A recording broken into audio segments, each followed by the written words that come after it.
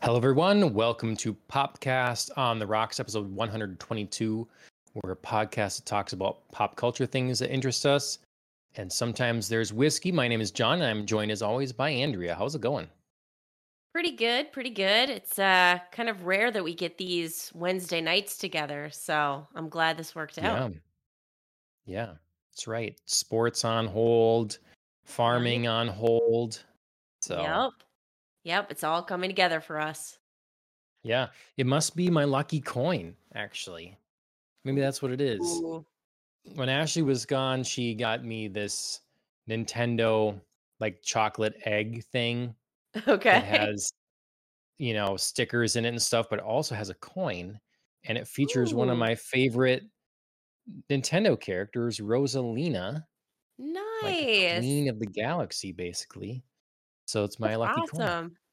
Well, Yeah. that's really cute and really funny actually because this past weekend we revisited the Ren Fest, the Minnesota Renaissance Hmm, Festival, and we took our daughter Everett for the first time, which nice. was awesome. We had a great day. Like we got there early. We were there for Canon Open, which we've almost never been there Oh, for before. Um, and we were kind of going throughout the day and seeing a bunch of different things, and then we happened upon the royal court and we met my friend Prince Edward, and as like a special first time at the fair gift, he gave her a little gold coin of the realm. oh, So nice. yeah, so like both her and you got like special little coins this week. So Except one of us is in our 30s and the other one is very young. yes, But one of us is 1.5, but no, it's cute. yeah, nice.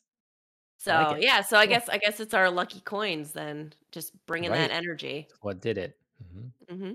Well, we'll hopefully continue the trend of luck here with a great episode of Hmm. Popcast on the Rocks. We're going to be talking, of course, about House of the Dragon. Hmm. Episode 7 is what we're on. Yeah. So, the penultimate episode, I believe, of the season. We will be spoilery about that later. Mhm. And then few news stories, nothing crazy. A couple new things have been coming out that are pretty exciting, new releases. So we'll talk about that. Mhm. And before all this fun, let's talk about another kind of fun: drink holidays. Yes, yes, we've got a plethora, so I'll try to run through them fairly quickly. Of course, we are just wrapping up our couple weeks of Oktoberfest. That ended on October 3rd, but also right before the end of September, beginning of October, we had the 28th, which was Drink Beer Day, which I think is pretty simple and straightforward. Uh, Yep. September 29th, it was Coffee Day, and then closely followed on October 1st by International Coffee Day. So I Well. guess you could drink coffee and then you could drink international coffee if you want to. If you want to show how cultured and sophisticated you are, international Mhm. coffee. Uh, September 30th was Mulled Cider Day, which is very appropriate and very fall like. And then on October 1st, once again, sticking with our international theme, I guess, it was World Sake Day. And then Nice. it also, weirdly, was the beginning of a month called Sober October, which is Yeah. actually quite fitting for me today as I am sick, so I'm not participating in any other holiday. I So tried you have to a I tried to perfect excuse. I do. I tried to drink coffee this morning and it was just like not sitting well with my throat. So, Oh, really? me Oh, and tea, that's where it's at. okay. Shoot, where's International Tea Day when you need it? I know. I Nowhere know. to be found. I know. I guess the lucky coin can only get me so far. That's true. I mean, Yeah. really it's Mhm. Evie's lucky coin, so I shouldn't be taking advantage. Okay. Okay. Yeah. You go and snatch it up quick. This is mine. Mine, my precious. Yes. Right, right. Just hold it. Gimme, gimme. Well, I'm partaking in Drink Beer Day, so a Cool. little late, I guess, but Better late than some would never. Yeah, some would say every day is drink beer day. Um, so Any day I can be have a drink beer day. right. Well, it's kind of the same with coffee. Really, Right. it's gonna be every Right. day. I got this variety pack from War Pigs. So Mm. they're good stuff. And immediately drawn into the art for those watching. Here's Oh the yeah, there you can. go. It's That's uh very cool. it's pretty sweet. So it's called A Light in the Black. Okay. I think that sounds pretty interesting. German style Mhm. Pilsner. Okay. A storm of light breaks the spell of darkness. I know what I must do. The light guides my hand onward. So, Mm. yes, I just feel it fits our fantasy theme with House of the Dragon. I get lots of D&D vibes, as I look at this art and all that stuff. So, So I agree. I feel this is very fitting, and also we're gonna get into this later, but this episode of House of the Dragon could have used a light in the dark. yeah. Just saying. I mean, I know it's all over Mhm. Twitter. We'll get there, whatever. Yep. But there's a little sneak preview for you. Yep. Yep. We'll give Alan a shout out here. He's partaking in drink beer day as well. Looks like he has a hacker Sure. what is it? Sure. Hacker Shore, Oktoberfest Marzen. Hmm. Nice. So See, he's got two. He's checking off yeah, two. Oktoberfest Oktoberfest as and well. Drink Beer Day. Way to crush So it. I am prepared though, in case I get through this beer before the episode is over. I have a secondary can, so I'm going to talk about that now in case I have So to open that. prepared. I love it. So this one, I also thought the art was interesting. This was expensive, so it better be good. It's called the Duchess Petite. So, Ooh, um, barrel aged sour ale. Okay. yes, That is an yes, adorable little can. yeah. So Duchess Petite is an authentic Flemish red ale brewed and bottled in Belgium. This refined ale, also known as the Burgundies of Belgium, is a blend of beer matured in different oak casks for many months. So it's a So, sour red ale. yeah, Interesting. I've never had that authentic before. Flemish red ale. Okay, I've never had a sour red ale. Interesting. Definitely let me know what you think. Yeah. Well, I mean, if you pressure me to get through the first one in time for the episode to be done, then you'll hear about it. Chug, chug, chug. Yeah. Yeah. Who said that? So, yeah. So yeah, drinks, great participation all around, even Mm. by technicality, sort of with Andrea. I know, I So know, I know. Skating through, man. yeah, Clinging to my technicalities. yeah. Well, your week. How's your week been? Yeah. Um, kind of all over the place, a little varied. I've watched a couple of different things, some continuations, some new. I'll start with continuations. I watched the second episode of this season of Halloween Wars. Loved it because they wanted the contestants to do a Monsters of London theme, and they Oh, wanted to do Victorian era, which is literally my scholarly wheelhouse. yeah. It's what I have a master's degree in. So I was very impressed and very excited to see some of the work in this episode. It was really fun. And even better, I love when this happens. You know how there's teams that compete against each other and you at home, you kind of pick who you think the winners are, and then sometimes the judges agree with you, and then sometimes you're like, what? Yeah. How dare you? So not only did I love the theme, but the judges also picked the people that Chris and I thought should win. So it was Okay. one of those all around Yeah. good episodes where you're like, thank you, right people went through, love this theme, awesome. So that was very Nice. fun. So yeah, so So I'm definitely enjoying this season of Halloween Wars much, much more. I've definitely struggled with some of those things in the past with cooking competitions where you're Mhm. thinking this person should definitely have won and not this person. But then I realized I'm pretty sure they selectively edit. Okay, not pretty sure. They selectively edit the judges' comments. Sure. So then to make it more unknown. So they might Yeah. potentially leave out some negative commentary on one. And so I don't like that because I'd rather Yeah. the mystery be removed and me just get the honest feedback. So I feel like Right. the best pick is being chosen. But this is less. It would be more difficult to hide because you can see the end result. It's about a Right. visual medium. Right, right. And I mean, like, obviously, there's still like some tasting element because they have to like taste the cake and make sure, it's Okay. not like a pile of trash. But Right. yeah, I mean, like 80-90% is like visually what's there and how everything like comes together. So yeah, there's no hiding, if like a piece breaks in half or, you're missing something on the board, like I see it. Or like if you shape the, cake sculpture and like half of it's, oh my God, you're nailing it, the detail, and the other half is like a kindergartner's, paste project, then yeah, I can see Hmm. what's happening here. So Yep. yeah, I do like this in that, you can most of the time just get the sense of, yeah, I know who's definitely like winning and who's just effing it all up right now. So Yep.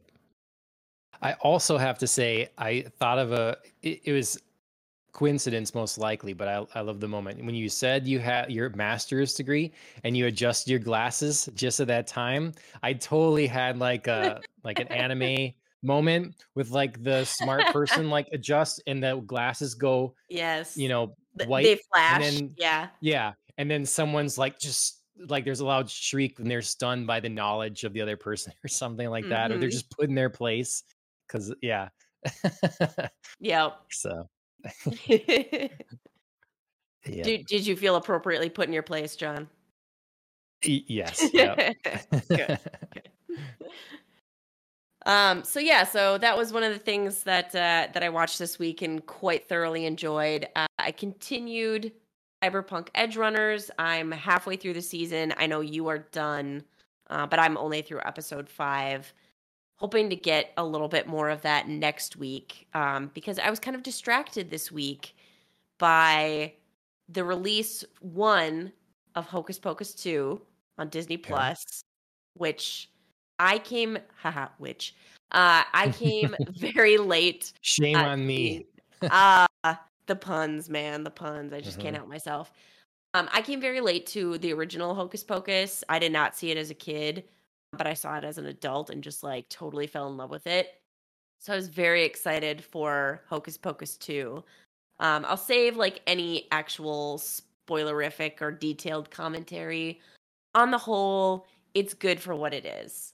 Like Okay. it's a solid movie. The premise is good. There are definitely some moments where you just have to suspend your disbelief and like go with some things. Um, but on the whole, I thought they did a very creative and interesting job in like bringing the Sanderson sisters back after like you thought, how would they do that? Like they should have been like kind of all wrapped up with the original movie. Like how would this go? And it was pretty smart. So Nice. Well, yeah, that's good. it was fun. It was a good time. I mean, nothing to critically write home about, but it's solid. Yeah. But I mean, I haven't seen it, so I don't know, but it seems like you know, it's cool that they're all back. They can kind Yes. of, and have fun with it. It doesn't Yep. feel like it's a forced someone else taking this thing and, Mhm. revitalizing it. It just feels like they're coming back and kind of pay tributes to the original that sort of Mhm. blew up more than, maybe expected or something. Right. And it's kind of lived longer than it maybe should have rightfully, Right. but it's has a following and a lot of people love it. So it's Right. fun that it's come back and they got the Yeah, people it's back for it. it's So it's definitely like a mini cult classic, I would say. yeah, for sure. So, yeah, so like you said, it's just really fun that like the original trio is back. They're clearly just like having a ball with it. They don't try to do like too much else of like dragging any like original stuff back that feels like oh, you're like really shoehorning this in, or like this is Sure. nostalgia too hard. They do Yeah. a nice balance of that. So yeah, it's cute. Nice. Cool. And then I started something else new, just kind of like by accident. I was on HBO Max's website to stream House of the Dragon, to watch episode 7, because I wasn't able to watch it live. And I saw like their kind of like new homepage was featuring a movie called Eraser Reborn, and just kind of the premise of it intrigued me. And I saw that this is technically a sequel to the original Eraser, which is a 1996 film starring With Arnold Arnold? Schwarzenegger. Yeah. Yeah. And I knew that it like sort of seemed familiar and I'd heard of it before, but I'd never watched it. So I started watching the original Eraser, with the intent now to like go watch Eraser Reborn too. So We both watched something this week that would be perfect for a retro rewind kind of awesome. thing. I love it. Tell me yours. So Cause yeah, that's I mean, other than House of the Dragon, that's what I've watched this week.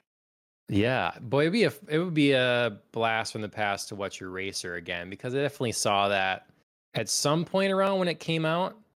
Sure. Um, I don't remember it particularly fondly. It's I don't know. It's sort of that not take don't take it too seriously action sort Yeah. of movie. It I seems guess like a Arnold has a solid. lot of, but Yeah, I mean, I was gonna say it seems like a solid like C plus, B minus kind of like action mhm, film. Like I haven't finished it, so I don't want to okay. say too much about it because I don't want to judge before the end. Um, but I mean, it seems like solid. It kind of reminds me of some of the other like mid-level action films that Arnold's done. I mean, Yeah. it's got a very distinctive style, and he's got a very distinctive style when he's doing an action movie. So yeah, it seems okay. I mean, it seems Do okay. y- do you have a favorite Arnold movie? A favorite Arnold movie? Oh Yeah. boy. Because I have a favorite and I have an underappreciated. I have two. Sure. Gosh. Oh my gosh. There's a right answer. There's a right answer. I mean, I'm trying to like go through like Arnold's movies. I guess there's a couple Uh, right answers or acceptable ones.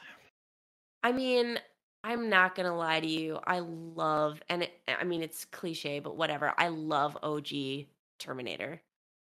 Okay. It's The it's first one.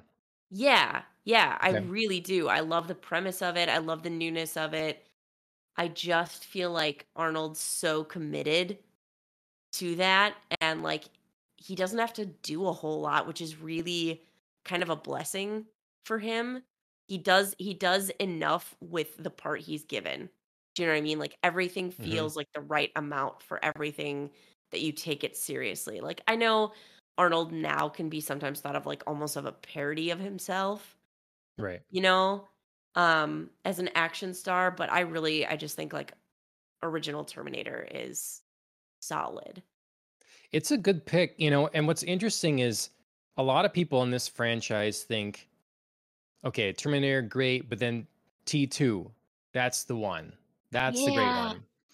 I And mean, it is, but also like it there were really great moments, and then there were really like just I don't know, over the top moments. to me, it mirrors Alien because you start with Sure. a film that feels more like a horror thing. And Mhm. then James Cameron gets his hands on the sequel and Mhm. makes it this really big action thing. It's too big. In first Terminator, you're underwhelmed, underpowered, you're running from this new Right. threat. Because in the Mm, second one, you the have the simplicity is protection the of beauty. yeah, With both of them, with Alien and with Terminator, the beauty is the simplicity in the original, and then the second, like, visually and partially conceptually stunning. Like, the whatever what is it, like, T-3000 or whatever? That, like, yeah, with metal liquidy. right. Hmm. Yeah, like, conceptually, that is awesome. Like, Yep. whoever thought of that and brought that in, like, that adds some real elements of like, oh shit, this is like a really unstoppable machine. Like, what are we gonna Right. do?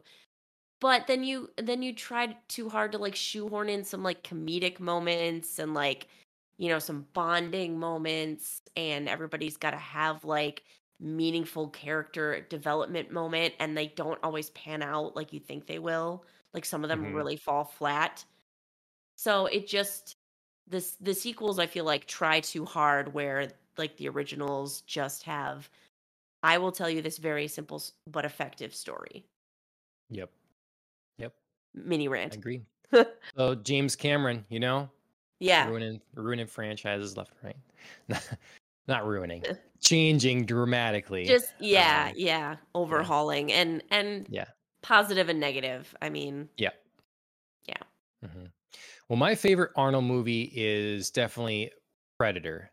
Whoa, Alan says he directed Oh, the first one. Oh my God, my entire theory is blown oh to my god. smithereens. He can do simplicity. I am shocked. Wow. Um Also Predator is amazing. Yeah. If I hadn't said Terminator, I would love to say Predator. Absolutely. The original movie is so freaking good.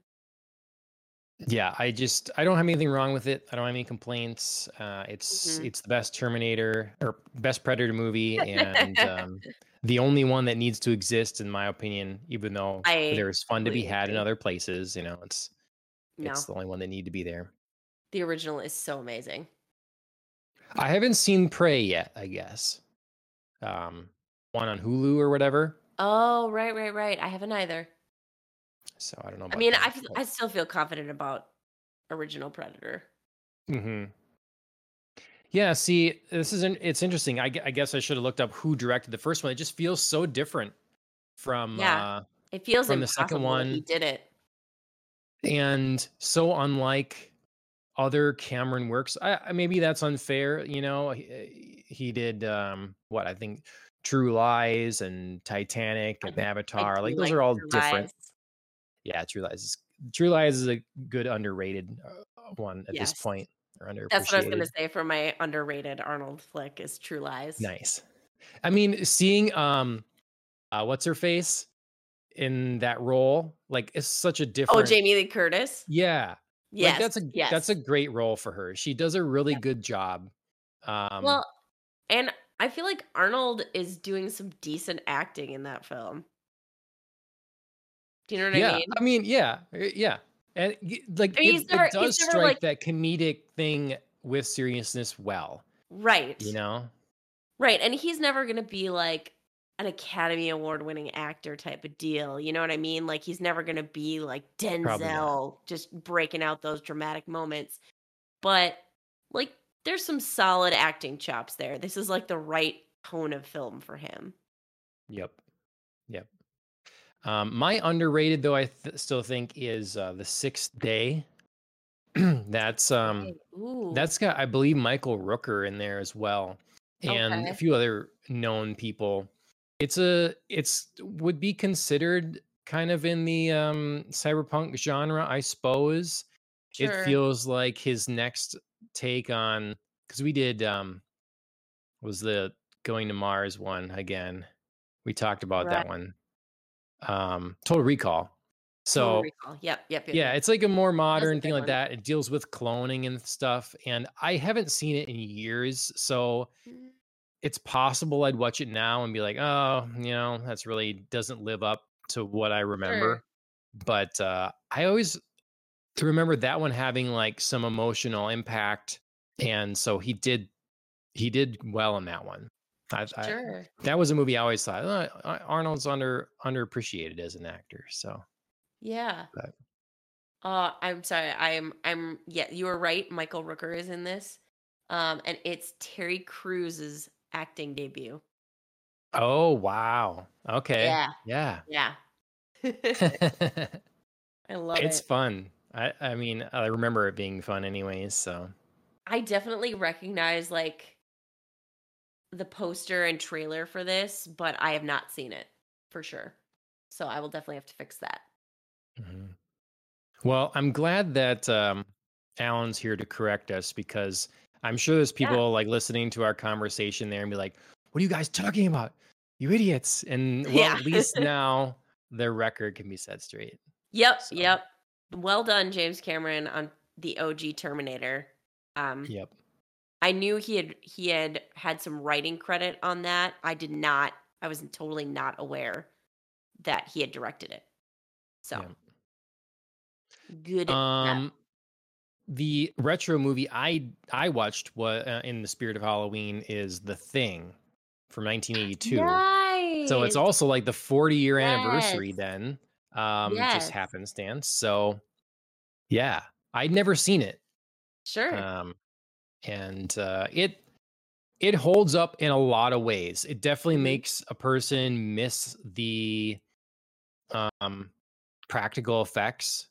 They did Mhm. such a good job with the practical effects in that. It's pretty Mhm. crazy. And yeah, that it's fake because it doesn't look super real, but you Right. also know it's actually there. Something is actually physically there. Tangible, So yeah. that's a Mhm. different kind of realism that's added to it as well.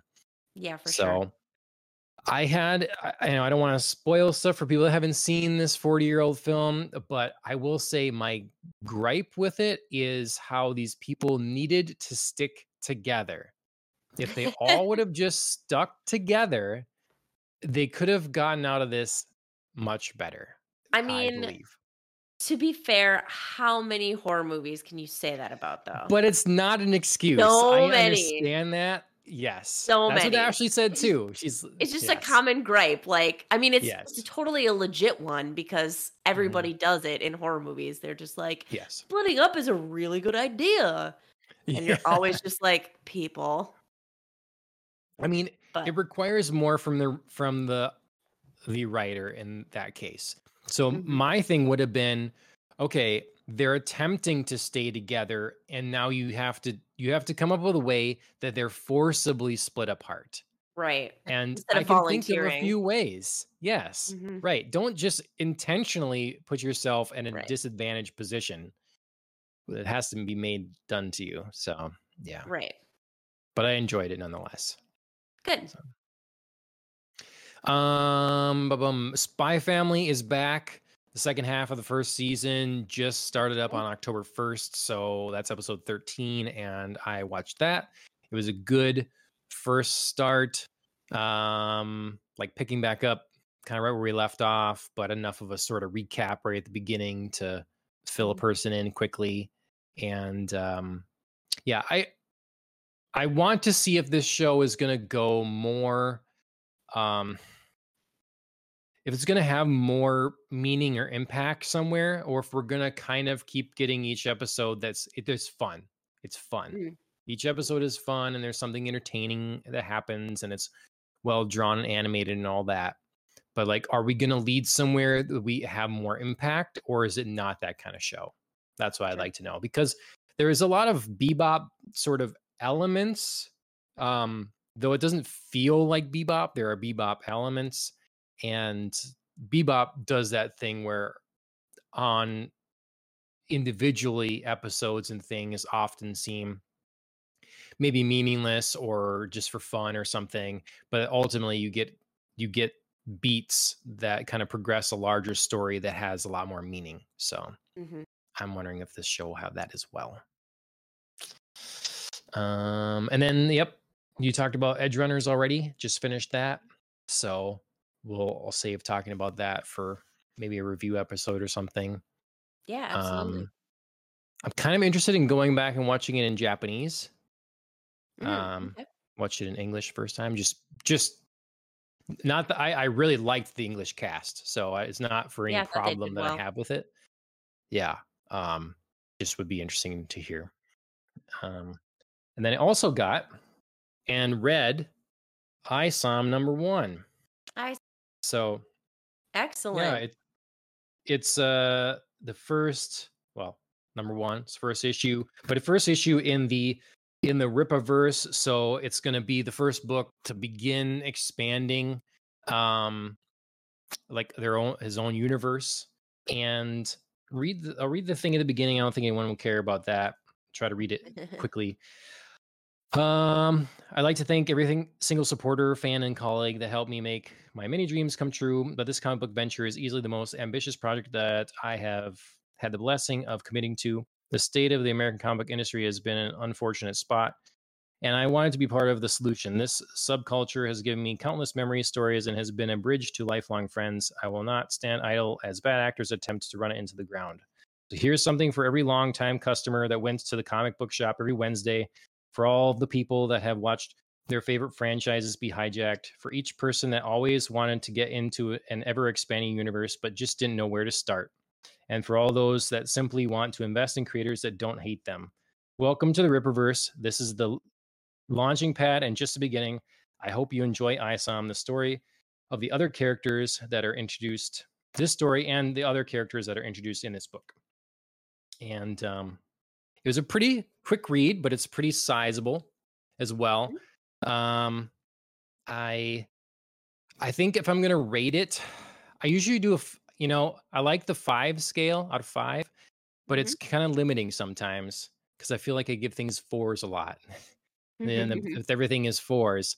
So I Sure. think this is probably like a 7 out of 10 for doing Okay. of a 10 scale for a little more nuance. The art generally is good, but it varies sometimes. I'm wanting a little more detail in places. It's the color is really, really good. The color and the choice of color in some scenes really like almost carries some of the art in spots. This comic, I think it gets ultimately a 7 and not higher because of it's a lot of setup. There's a lot of characters that are put in there. They're just kind of barely being introduced. It's all hinting at a larger world. You're all, you're just getting into it, and we're don't when you're done reading it, you feel like you're just getting going still. Sure. So it's all important setup, and it's well done, but you want to have the next volume to read. So it's a lot to read the whole thing, and it's all just set up. So Yeah. Yeah, I get that. It's like you did the work and now you want the reward of like at least a little bit of, yeah, story. Like I want a taste of the story here. yep. And Yeah. you um understandably, it's different when you're launching a thing, you're launching something. It's not, you don't have any background lore or information baked in. So you can't rest on any of that stuff. You do have to do that. You do have to build it. Um, and that's good. But I think the thing maybe missing there is something emotional or like Mm, gut wrenching or something to happen that mhm. really draws you in while you're waiting for the next thing. I feel Sure. that with a lot of manga, like something really dramatic or large scale or impactful to the character or something like that happens to pull you in while it continues to world build. Get like Sure. the Solo Leveling we're talking, right? Like it doesn't take long to be like, whoa, people are dying, and like Mhm. the stakes are set really high for our character, even though we have to take time to build what this world is and why we're in this situation. So Right. Right. Yeah, I mean, I love something like Solo Leveling where it starts out in media res, like just like thrown into like life death scenario, and then we sort of like back up and we're like, hey, these are hunters, and this is the world, and this is how we get these things, and yep, um, it's I don't know, it's a very well used beginning like to get into something, but I think it's super effective in the right scenarios. And yeah, I mean, something yep, like Solo Leveling is perfect. yep, yep. So that's that. That's my week, and we'll get into a few news stories here. Mhm. I guess we'll shuffle this around with this a little bit. Sticking with the comic book news, Oh, or comic sure. book related news, Deadpool kind of blew up Ah, the internet a little bit this week. Interestingly, so simple and we had, effective. yeah, it was strange. We had D23 that passed by, and I didn't really notice it. But then out of nowhere, after the event, and just a week or two later, I forget when it was, we get just a little video from Ryan Reynolds here, and the surprise that Hugh Jackman is coming back as Wolverine. Yes. So I mean, it's so perfect. It's obviously something that these two actors are just going to have a ball with. And so I think it's just like something super simple. Obviously like the setup was great. The like I'm working so hard, I'm putting my yeah, soul into I have nothing. yeah, Except surprise my buddy Hugh Jackman, so I have everything. yeah, Um so it was a great, video in terms of like the crafting the message and setting up, your expectations to fall flat and then be raised up even higher. But also like great job on recalling like, hey, we missed D23. Hey, it's okay. Like kind of everybody missed it. Do you know what I mean? Like it's a great like yeah, callback of like, oh right. right, I feel like I missed D23. I should probably like go check out what happened. So just a lot of great marketing happening there. Yeah. Do you? How do you? What do you think? So, firstly, I'm a little surprised that Deadpool isn't further along at this point. It's been quite a while, and I mean, do we you really know, not think it's further along though?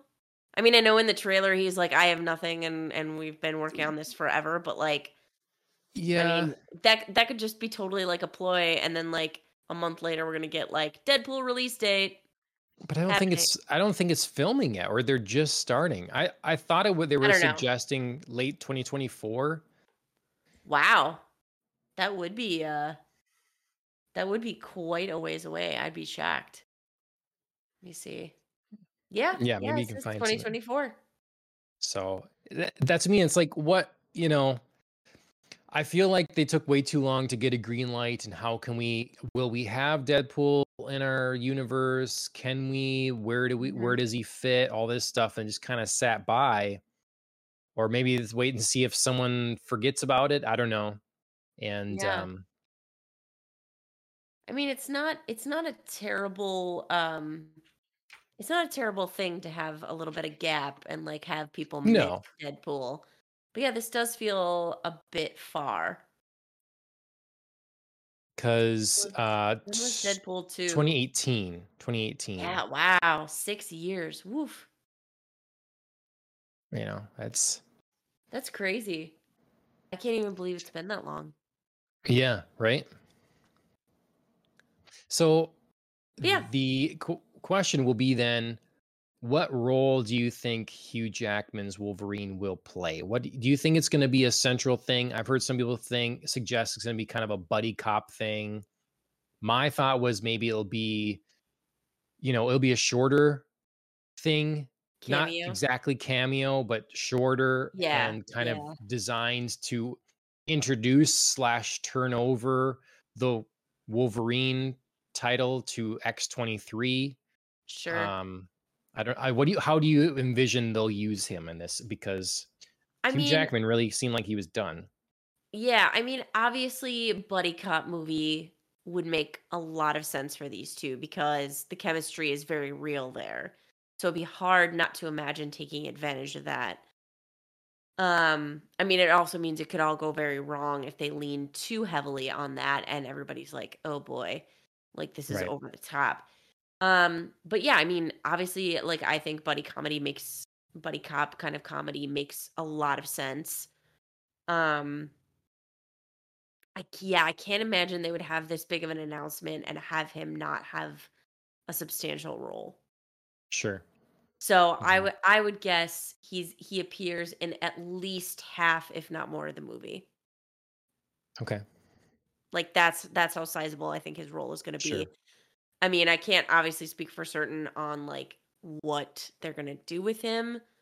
Or maybe they're going to like go against expectations and it's going to be more of a like battle in terms of like the OG, like going back to like Ryan Reynolds' first appearance as Deadpool as Wade Wilson, and it was just like this weird, awkward battle royale. Um, I mean, I just can't say, but yeah, I say he appears in at least half the movie, whatever the role. Okay. Yeah. Yeah. It's just, I don't know. Yeah. It's, I guess bittersweet because presumably they'll be bringing, um, Deadpool specifically into the MCU. And I guarantee you they're not going, they, one, wouldn't if they had the choice, I think. And two, Hugh Jackman wouldn't like sign him to be Wolverine in the MCU. So this will be, No. I imagine this will be the one and done. And then, so that Yeah, means they'll have to figure out some way why this Wolverine is here and then maybe not use the Wolverine at all when they get into the rest of the things. I still think they're just going to go X-23. It won't be, sure. there won't be Logan Wolverine. I mean, the nice thing about Deadpool, as we saw, gosh, I think in Deadpool 2, right? When he was like, when Deadpool was going through and like killing all the random like Ryan Reynolds, including the one that Oh, was was like, that in there? I wasn't that in Deadpool 2? Or where was Uh, that? maybe. I mean, that would make sense with given Cable's like time travel Right? kind Was of it ability. wasn't that part of So the movie? Like, where did he do that? Where he maybe. was just like killing random Ryan Reynolds, including the one that was about to do Green Lantern. Yeah. You know what I mean? So like, Yeah. so Deadpool can just do stuff and like break a fourth wall and just be Yeah. like, this real thing that you know is happening in my movie now, and it's a real Yeah. reference, and it's like tongue in cheek, and we all get it, so it's just happening and accept it. Yep. So Right. I mean, that's the beauty of these movies is just like things happen and you're like, anything happens here. Right. So whatever we do, you're just already sort of like bought into like the meta-ness of it. Yep. If there's any property with the way it has been done to just keep outside the MCU and have it be its own thing, Deadpool would be that thing. Right. So, sticking on the Marvel track and comic books and Mhm. movies, the Blade movie. That had some unexpected news the other day, all of a sudden, as the director said, I'm done. Yes. So Staying on to they, EP, but he is not going to direct anymore. okay. Yeah. I mean, I feel like this is going to become more common or whatever, or maybe there's just some directors that have this idea that they're going to come in and be able to handle a Marvel property, and really they find out it's pretty strict and rigid what they're allowed to do. It's like, no, we've kind of set in place this thing for you to do. We're expecting you to execute that thing, and then kind of, well, I kind of wanted to, I thought I was making this movie, and you have conflict there, Yeah, Um, well, and the other thing, I mean, it looks like from this article is that there's not a whole lot there to the script. And we were just talking mhm, about a couple of weeks ago about how like so many directors and casts and effects teams are being asked to film movies that are like basically half written and then they just make it up as they go along. right, And I just feel like maybe some directors just are like, I can't work like this. Like right, I need the A to Z, I need the plan, I need everything fleshed out. And Marvel, I mean, one, they're clearly flying by the seat of their pants and they're totally fine with just like, hey, big conceptual project, like go with it, run with it. Um, so one, they're totally fine with just things being conceptual, and two, they're on a very tight timeline for the amount of things that they're planning to get released. So they have no like wiggle room. I mean, some of the things are internal deadlines, I'm sure, and right. they could be moved if they wanted to, but they don't seem like they want to. So that I think is a lot of pressure for somebody to be under, and if you don't want to work like that, then I mean, Yep. get out because you're not going to get, any grace from Marvel. Mhm. Because the question is, and I don't know how Hollywood is working with that right now. It If you sign up to do a Marvel project and it's no good, but you didn't have a lot of control over it, is that bad for your name, or does that ultimately help you in the industry because you made a Marvel movie and you played ball. I mean, yeah, I feel Um, like just customer wise, if anyone pays attention to that, I feel like you can make a mediocre to solid Marvel movie, but you can't make a bad Marvel movie. sure. You can't make like Tank. You know what I mean? Hmm. Um, something like, I mean, I guess it's not an unpopular opinion, but like Thor: Dark World, eh, bad, Hmm. bad, bad. Or if I mean, and I know this is like MCU adjacent, but you can't make a Morbius. Sure. You can't make just like an absolute bomb like that and come back from that kind of stuff. So yeah, nobody wants to be the director who like bombed a Marvel movie because so Hmm. many of them are so solid to good. You know what I mean? They're not all good, they're not all great, but so many are just like solid enough that you just Hmm. can't be the person who fails. Sure. And if you don't have a lot of control over it and you fail, no And nobody's one's gonna you're nobody gonna says take the like blame. right, exactly. Nobody says like, "Oh, obviously it was the studio executives not giving you enough control." It's your Yep. movie. Yep. So, And yeah, what's his name? Marshala Ali, right? It's a Ali. Mahershala. Yeah. He expressing his unhappiness with stuff as well. I think it's too bad because I think he's a good cast. I think Yeah, I that's a good agree. cast for Blade. Um, Yeah, but yeah, I well, agree. we'll And see. I won't lie, I am just such a huge fan of the original Blade with Wesley Snipes. Mm, I am. I truly am. I love the original Blade movie. product of its time, but well But done, and so seems like so it. good for its time. Yep. Hmm. I mean, there are obviously limitations, but like there's nothing that just like sticks out like a sore thumb. You know what I mean? Where you're Right. just like, I wish. It's all good. Right. Yep. Well, in other, I guess, disappointing to some news. I thought of a transition to a different thing. Whatever. We're sticking with it. Google Stadia. Yep. Google Stadia, to not many people's surprise, I would say, is shutting down next Yeah. year. Yeah. Hmm. Made no waves. No one No, cared. no. They Nobody killed their cared. own game development studio a while back. That was Right. definitely, I mean, already from the get-go, I'm like, well, okay, this is Google. Are they going to stick with it? They like to not stick with things at times. So Narrator um hint, they were not. yeah. uh it's too bad because people did say that the performance was good. I never Mhm. tried it, but I heard the performance was quite solid. So it did work. But I don't know. You get companies that just think they can, throw some money at something, and then when it doesn't perform within a short span of time, then axe it. It's like, what did you expect? Like, do you want to, as a company, do you want to be involved in one of the biggest forms of future entertainment in terms Mhm. of creating it and having a platform for it, or not? You know, like how invested are you? Are you gonna Right. do it or not? And Google's like, yeah, that sounds fun. Let's try it for a couple years. And then not fully commit at all, though. Yeah. Hmm. We're gonna, like, try it, but then, like, slowly back away from it, and then pretend like it didn't happen.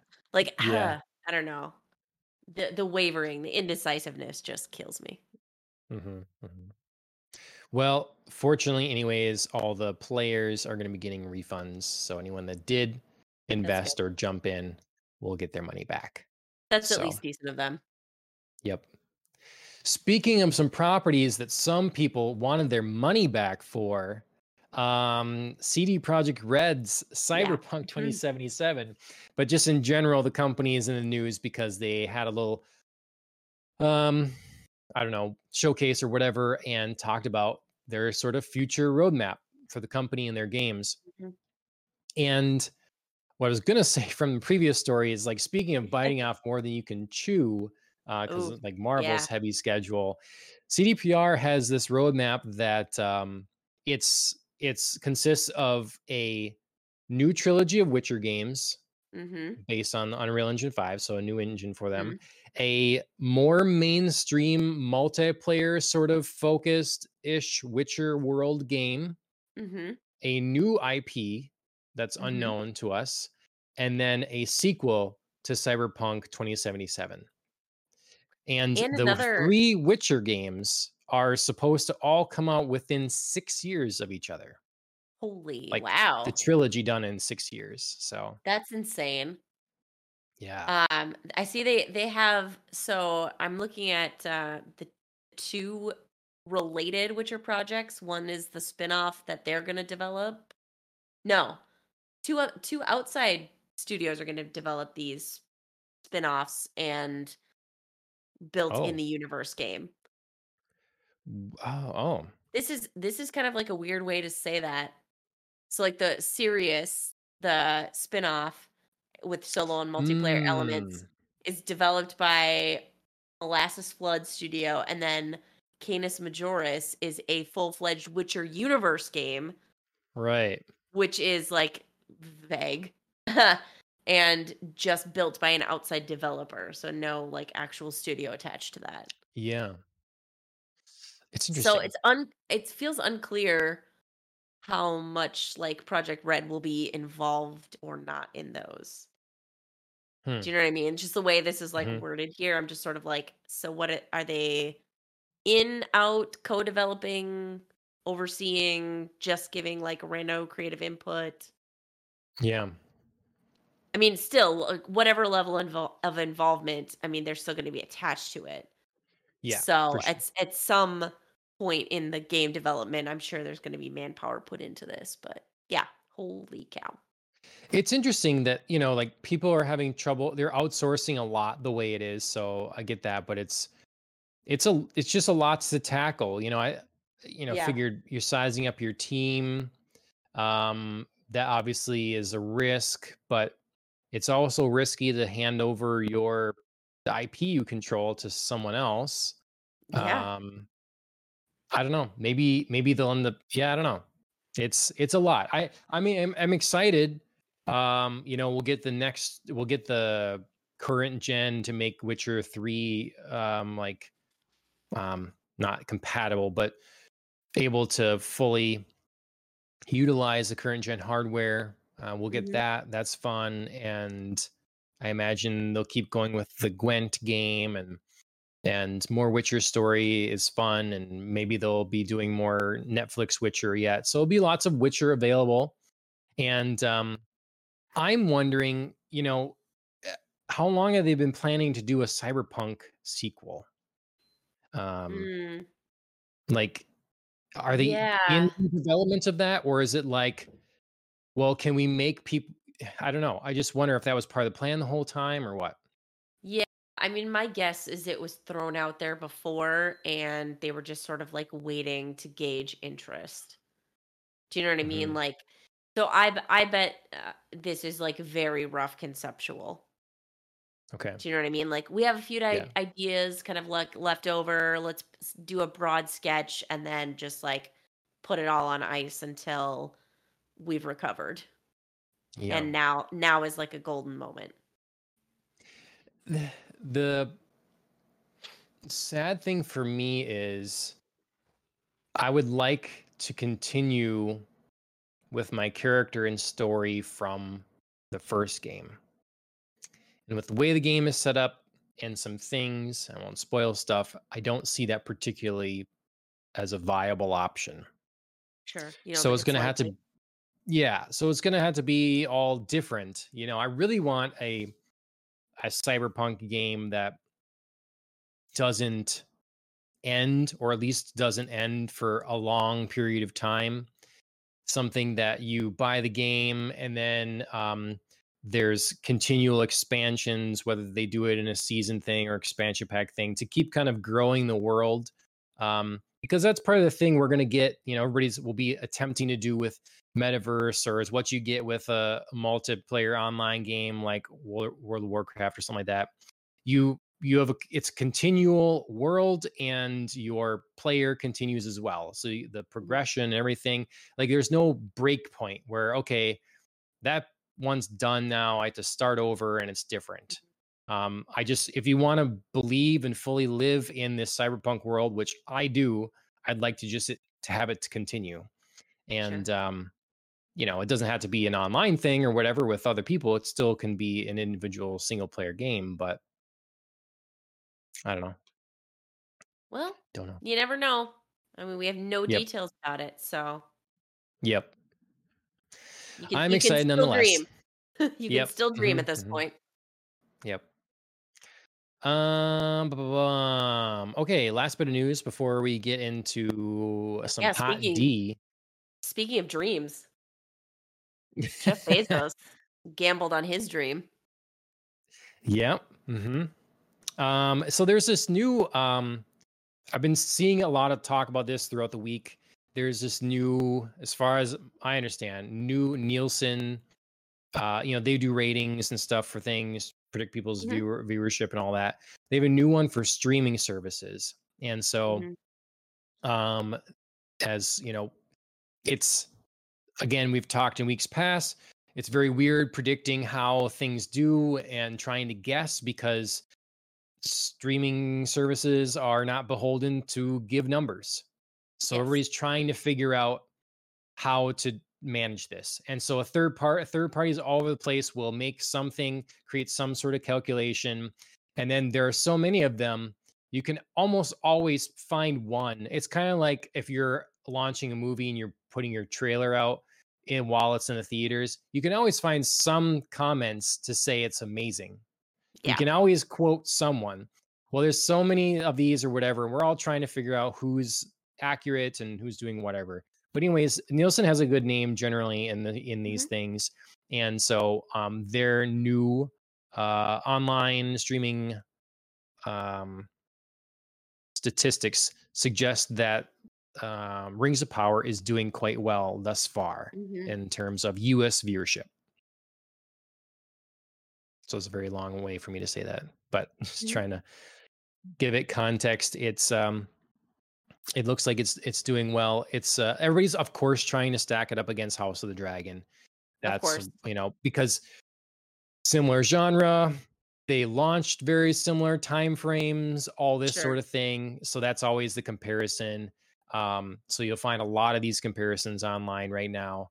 I Mhm, think, to me, the takeaway is that both of them are doing pretty well in this mhm. current climate where uh, there's a lot of choices, and people are choosing often to spend their time in other places. Mhm. Yeah, I mean, to me, like you're kind of echoing what you're saying. Like both of them are doing well. I checked out the top 10 streaming programs, and it's hilarious to me that Game of Thrones came in just over House of the Dragon, which suggests to me that a lot of people probably wanted to go watch Game of Thrones or rewatch certain pieces before streaming House of the Dragon. Um, Yeah. so and there's just not that like one-to-one kind of thing with Lord of the Rings. Do you know what I mean? Like you could go back and rewatch the movies, but I just don't think there's like that much of a tie where I feel like in people's minds Game of Thrones and House of the Dragon are so much more intimately connected. And it doesn't mean that Right. their actual stories are, but I think people feel like I have to watch Game of Thrones or I want to watch Game of Thrones before I get into House of the Dragon. Sure. Yeah. It'd be interesting to know what if people are. Well, we're gonna start rewatching this while, because we just want more while we're waiting for the new episode of House of the Dragon, Right. or if it's like you say, Or literally, I got to well, I want to binge. watch this before, or yeah, what's the Right, common or mindset the there? people who maybe never finished Game of Thrones because they were upset and angry at the Yeah. ending, and they were like, "Oh, fine, I just gotta, like, sit through it," Yeah. and then, like, get into House of the Dragon. I don't know. Hmm. It. I wonder what how House of the Dragon would be doing, because most of the comparisons they usually do. I think this one we have from MSN is points it out anyways. Some other ones don't. That the streaming numbers from this Nielsen one here is streaming. It's not accounting for cable or satellite. Right. So a big portion of House of the Dragons viewership comes from literal cable or satellite yet, which is, Right. predicted through more traditional means of viewership there, and like relies a lot on for ratings the first 48 hours or something like that, whatever it is, Right. um, all that sort of thing.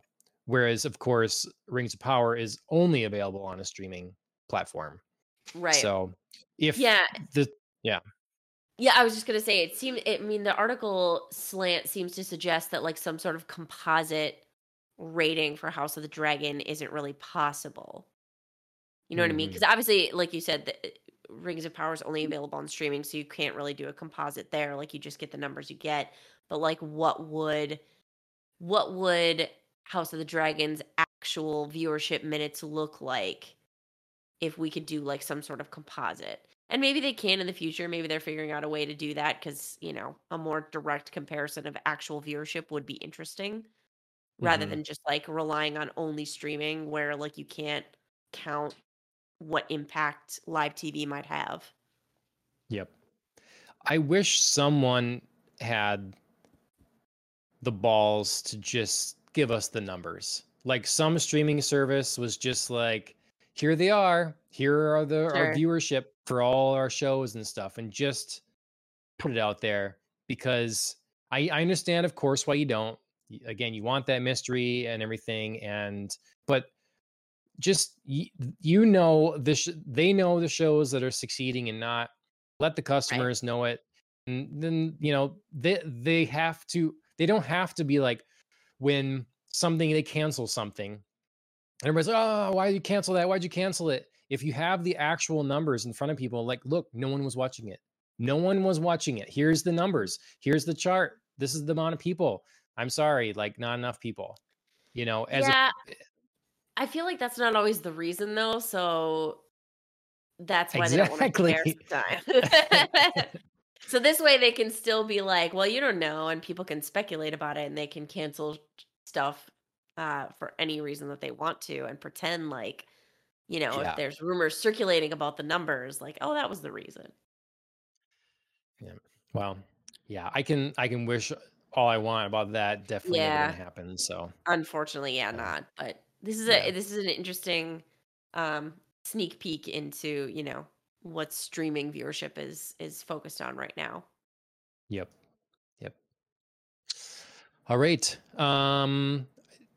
I noticed you didn't say you watched any more Rings of Power. Just didn't have time there. You're through episode 2, right? Yeah, yeah. Chris and I were going to watch episode 3 and then just kind of like ran out of time for sitting down to something that long. Yeah. Um Right. so we were planning on it, but then we had a busy weekend between some family parties and the Renaissance Festival and Um, Chris was on a trip this week, so we kind of fit in what we could where we could. So yeah, Yep. Yep. but yeah, planning Well, on getting back to it. um, that's Rings of Power. That's House of the Dragons. Some numbers.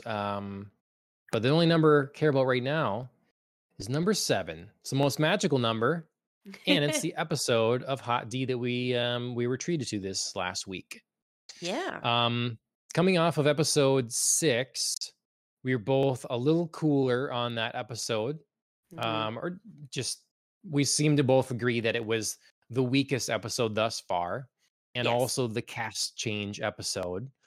So, but yeah, episode 7, did it pick back up, or did it slide further down?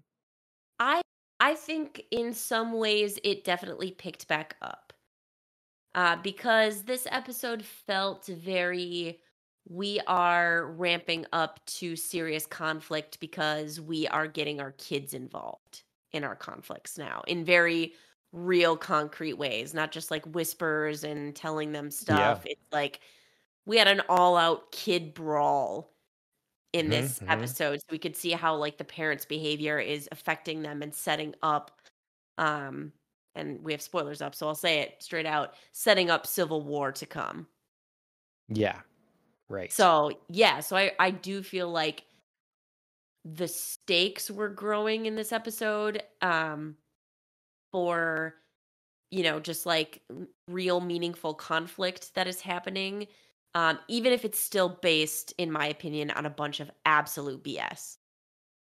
Like Okay. the root source of this conflict is absolute smoke and mirrors BS, but that doesn't mean that that can't have real ramifications as kids internalize this conflict and it grows and it creates incidents that are um more real to them. And I'm talking, of course, about like what one of the biggest things that happened in this episode is one of Allison's kids lost an eye in this kid brawl. Yes.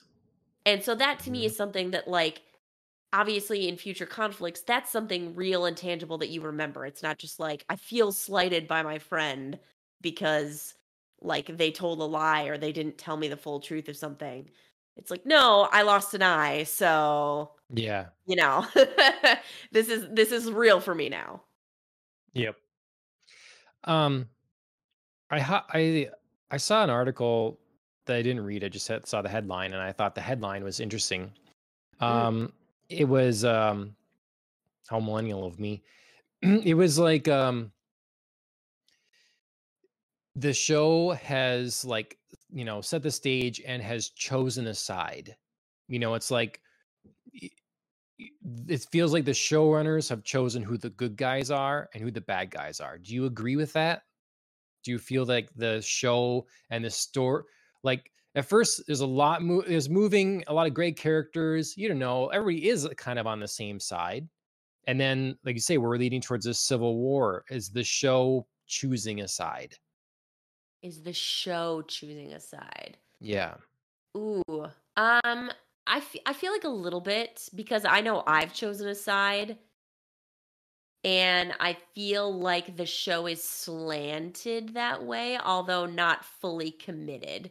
But Mhm. definitely, yeah, I would say a little biased for sure Okay. in setting up, I believe, the Targaryens, the full-blooded Yeah. Targaryens, um, as like our not quite heroes, but maybe like anti-hero s good-ish guys, because nobody's good Right. Yeah. in this show, and I do think that is something the show does well, but yeah, I do think the show is a little, like, biased towards the side of, like, Rhaenyra, Daemon, even Viserys to a point because I think he's become a sympathetic figure. Even when Yeah. you're frustrated with him, I do think you just feel bad for him because he wants so badly to have this, tension dissolved, this family reunited. He does want peace so badly. And I don't think it's just for the sake of peace. I think he just genuinely wants the people in his life to get along, Yeah. um, and suffers when they don't. So, yeah, so I think even he's kind of become this like a bit pitiable but sympathetic character. Yeah. Yeah. I You do feel bad for him. And he's sort of the one that sees that this is meaningless.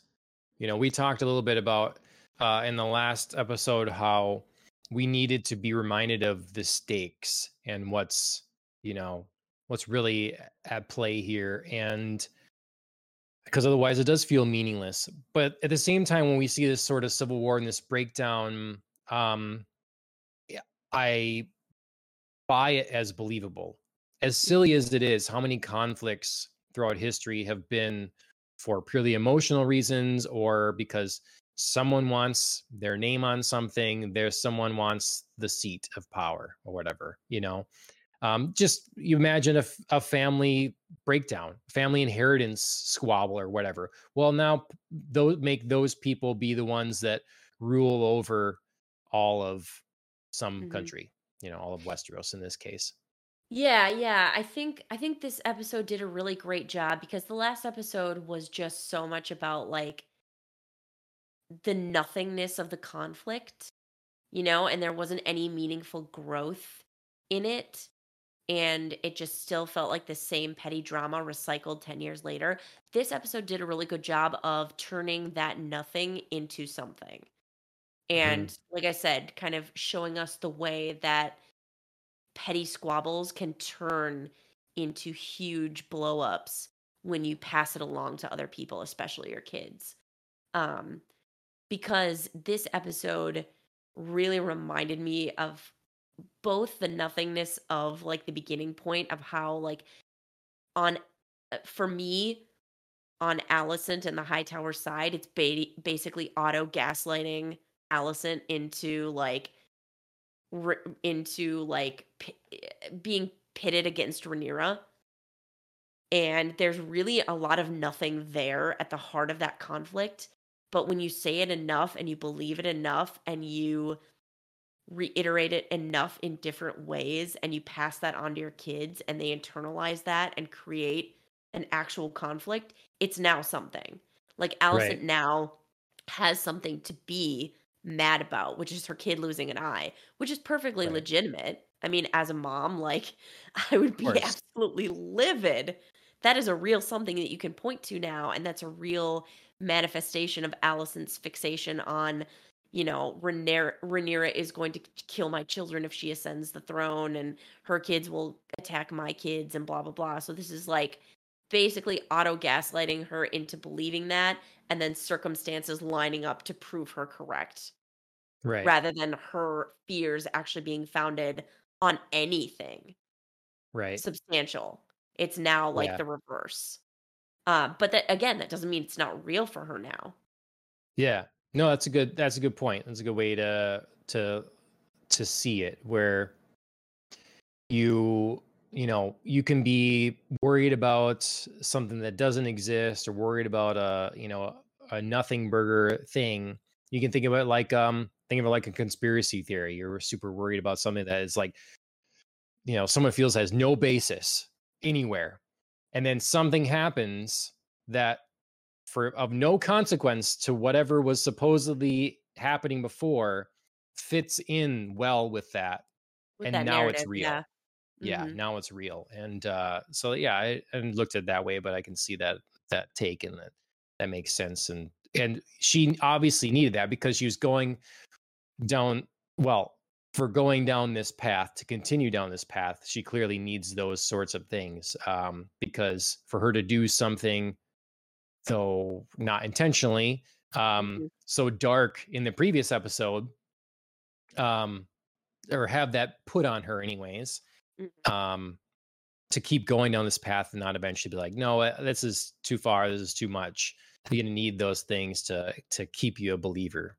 So Right. Right. Yeah, no, now that like this conflict has happened, she has what she feels is like legitimate reasoning for, mhm, future transgressions or actions or, kind of escalations of however large this gets. I mean, Allison can now point to this incident as like this is my justification here.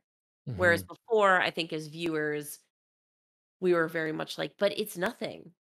Like, right, you know? And I do still feel like, in a lot of this episode, the origination is still nothing, and we're reminded of that as, every complaint that, like, Alicent lays out during her kind of mini breakdown during this confrontation of, like, whose kids are you gonna believe? Um, and all of her, like, "My life is a trap, and I'm unhappy, and, all I have is my children." I mean, she blames a lot of it. She points to Rhaenyra as like the source of her blame because she's like, I got trapped in my life and Rhaenyra didn't get trapped in hers. This feels hypocritical. And so she fixates on like the fact that Rhaenyra isn't being punished for not doing like what was expected of her. But it's really all of this like anger and resentment and unhappiness with her life can just be literally laid at her father's feet. Yeah. because And she Otto is could the have one who would, not. right? She could have Sh not. right. So yeah, so like Otto is the one who pushed her into Viserys's bed.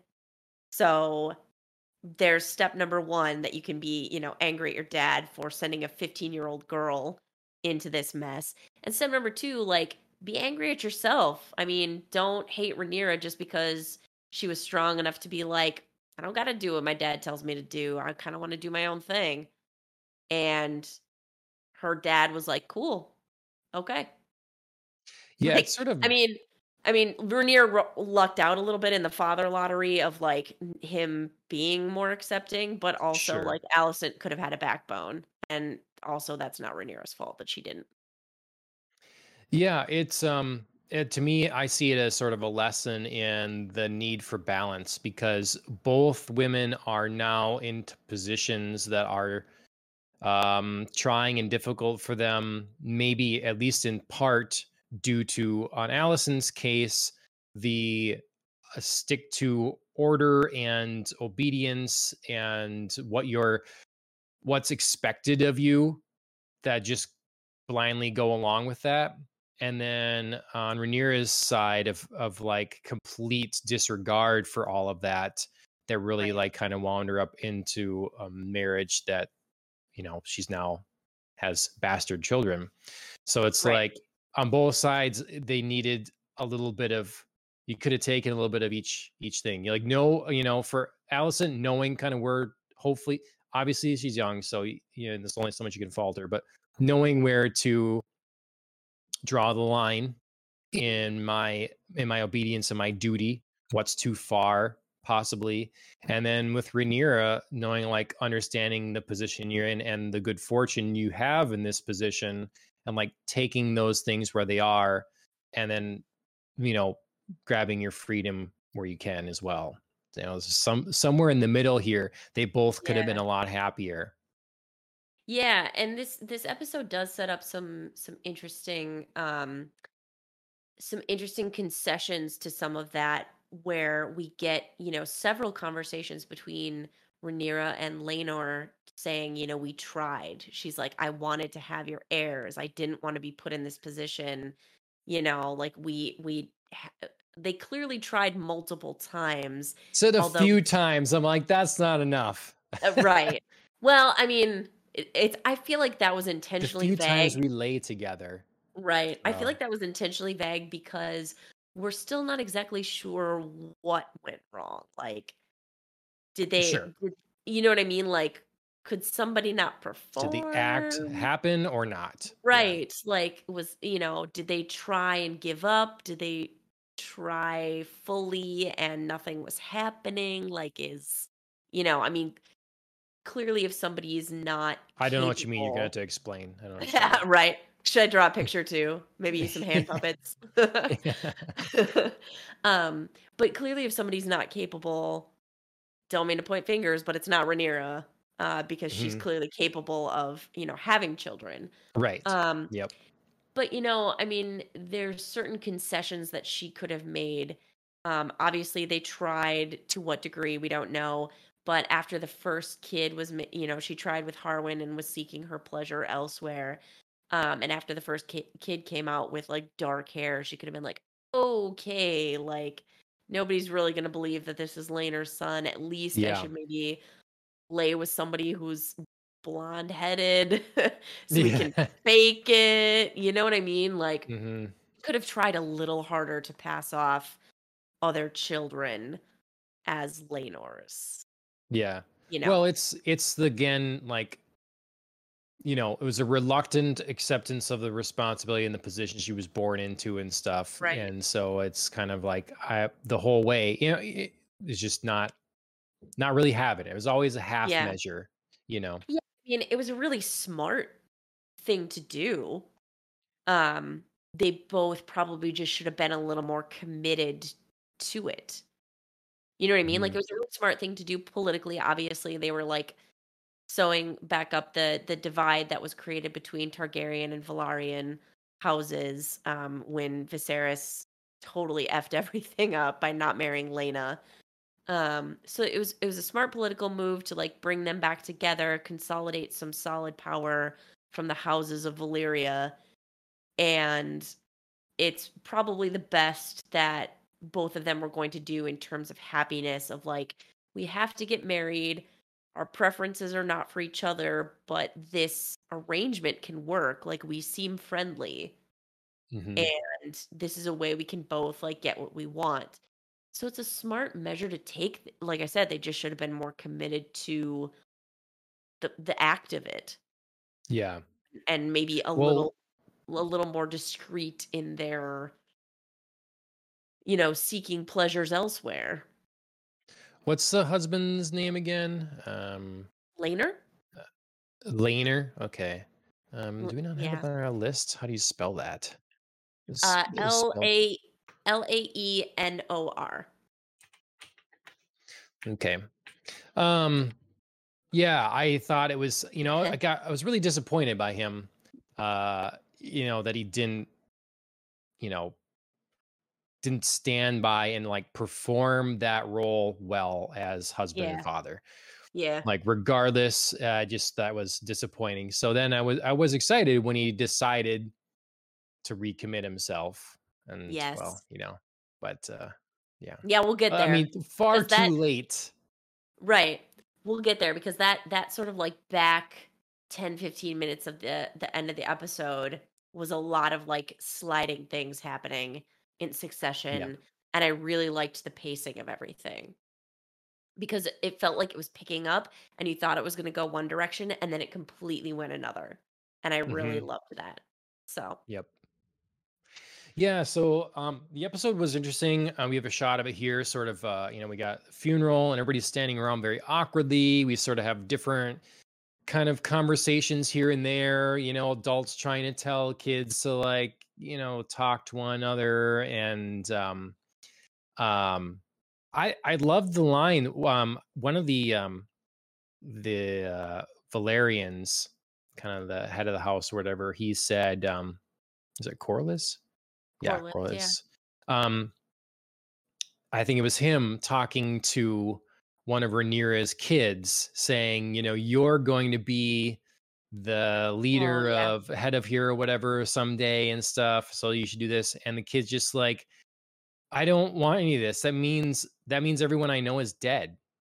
And it's like yeah, good way to look at it. Like all these people again, the machinations of all these adults for what, And that's the thing, like the only thing they have to fear really is themselves, because at this point if they do the things like Rhaenyra had said, they stick together, they act as a family, there isn't the threat.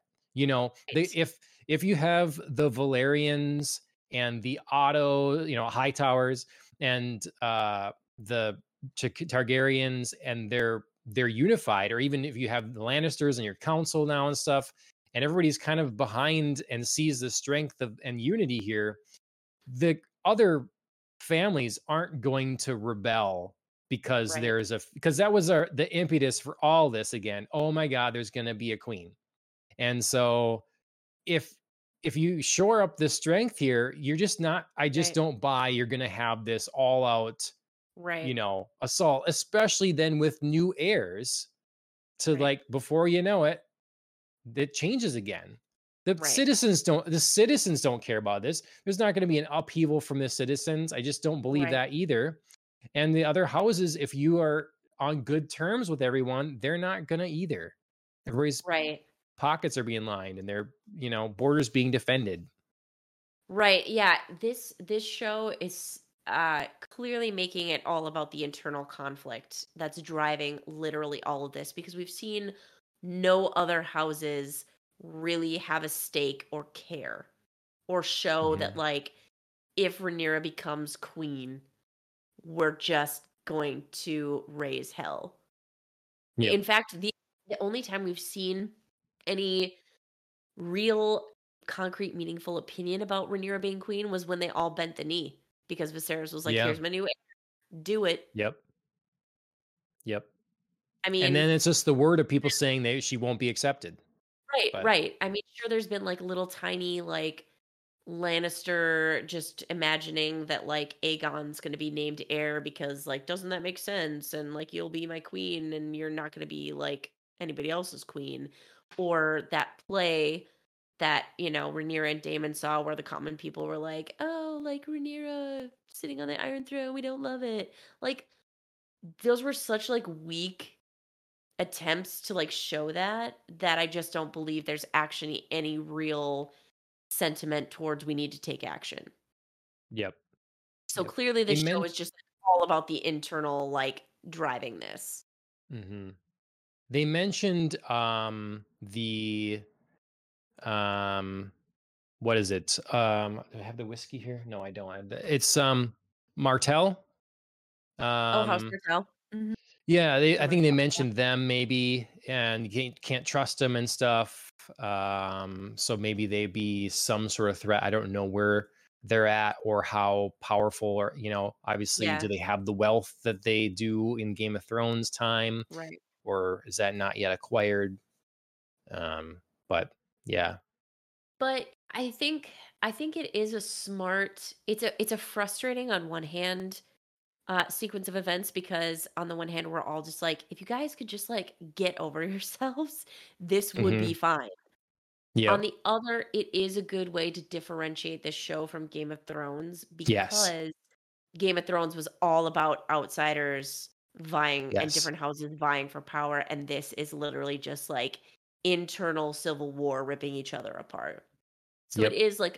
it is on the one hand a good thing, on the other, like it does struggle sometimes then with a believability because you're so focused on these families that it can be a little bit detrimental to not show some outside perspectives. Yep. Yep. But I mean, like I say, I do, as long as there's the right reminders here and there, I do completely believe it.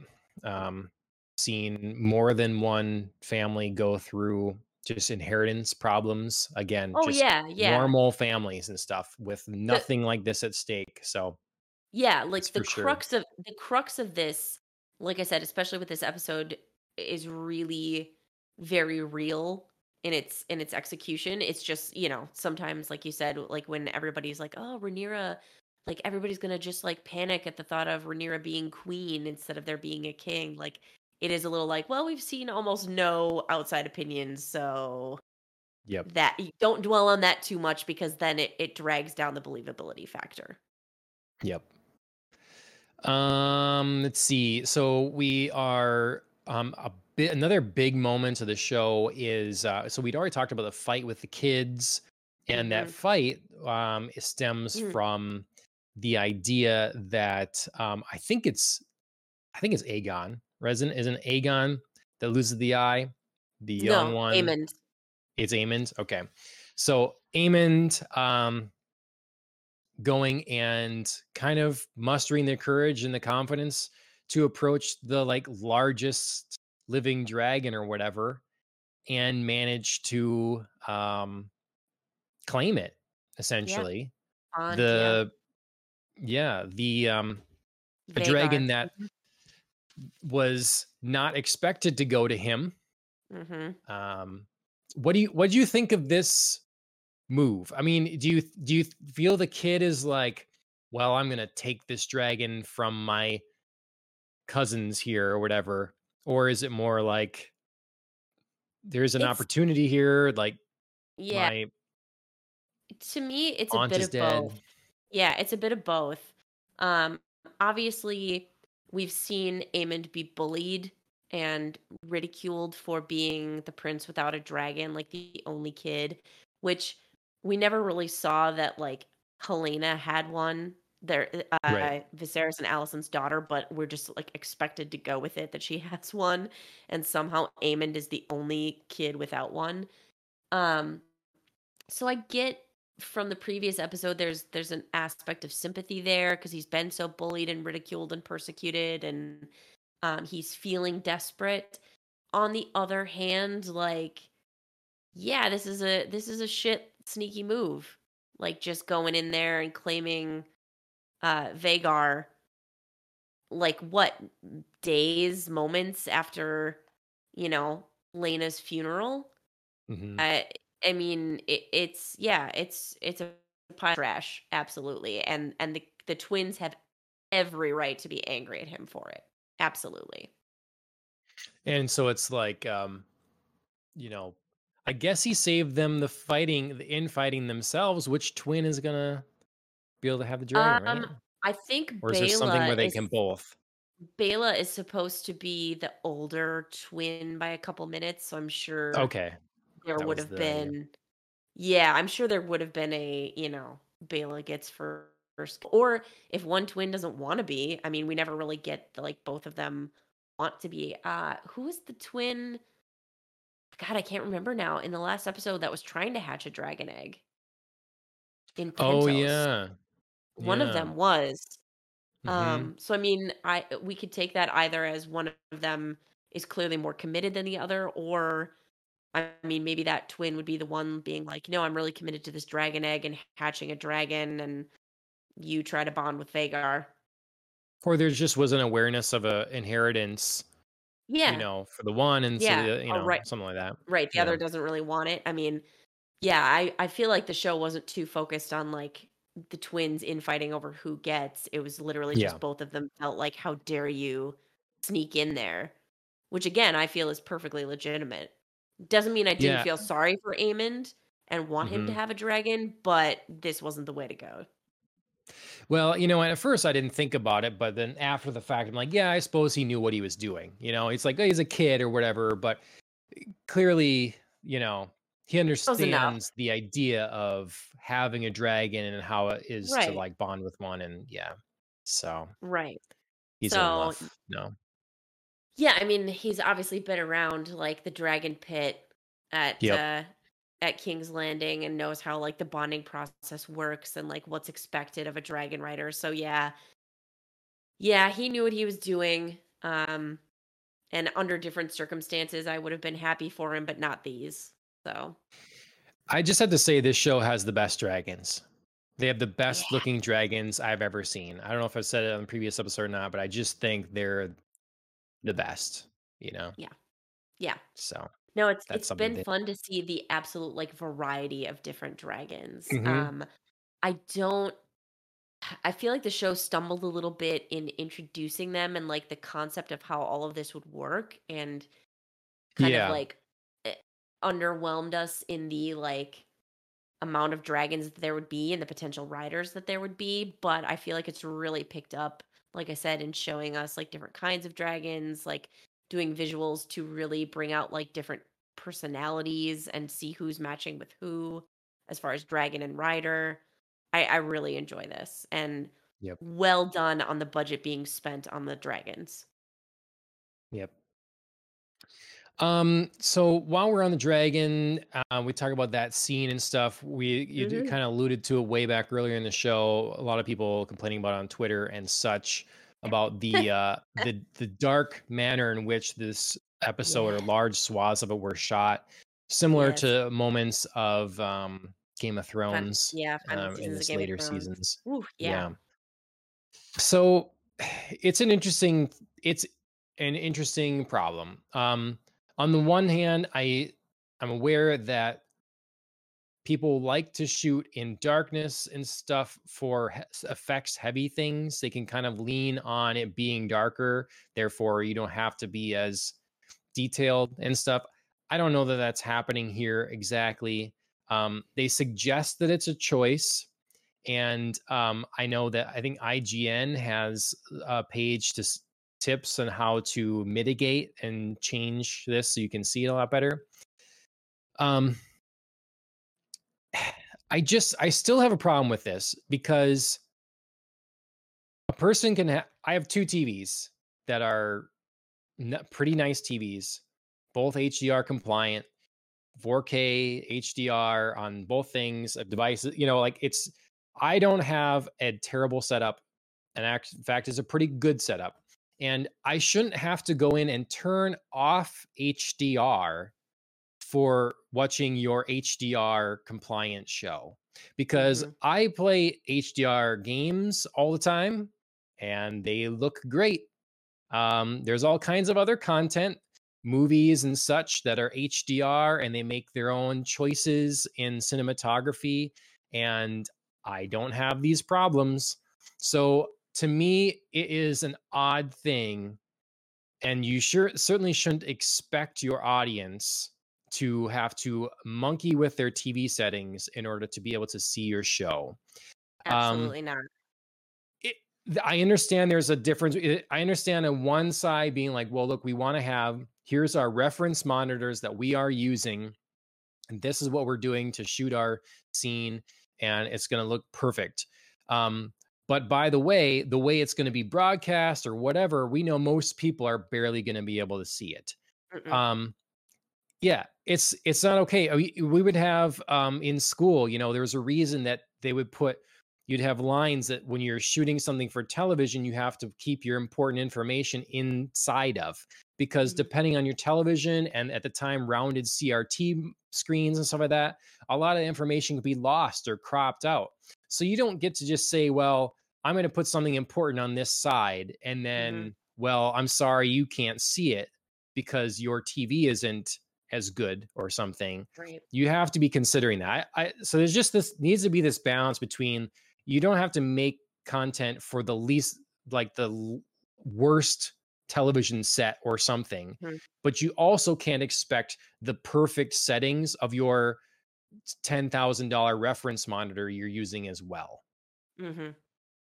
Yeah, and I think there's something to be said about certain scenes being like okay darker than others. Like things that really didn't bother me, even though like the screen was so dark, like Eamon's nighttime ride on Vhagar is on the whole a dark scene, but they played up the enough moonlight angle to like make it watchable.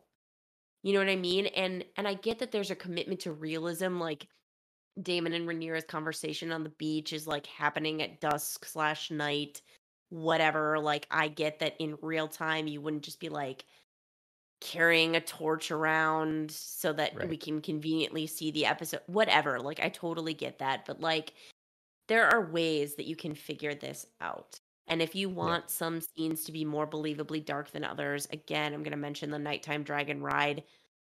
That to me was fully believable.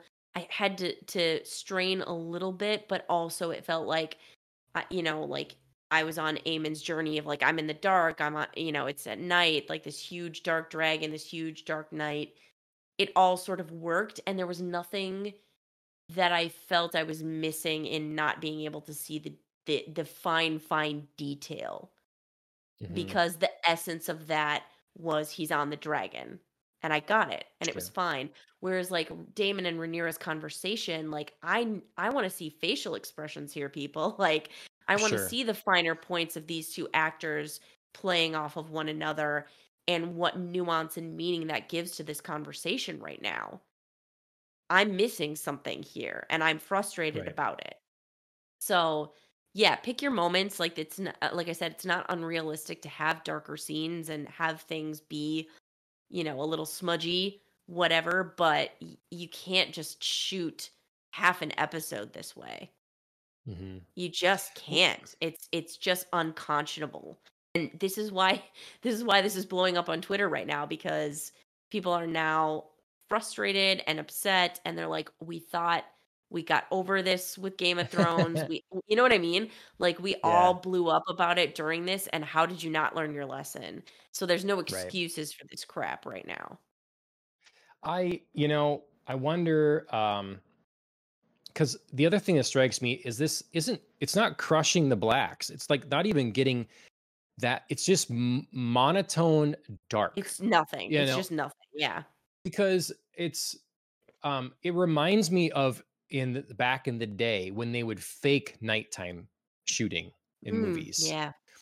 They're shooting clearly in the day, but they're putting filters over the lenses and stuff to make it look blue and stuff. Yeah, Day for Night, Alan says. That's what it looked like. It's like, so you're just not getting any contrast anywhere, so it's just flat.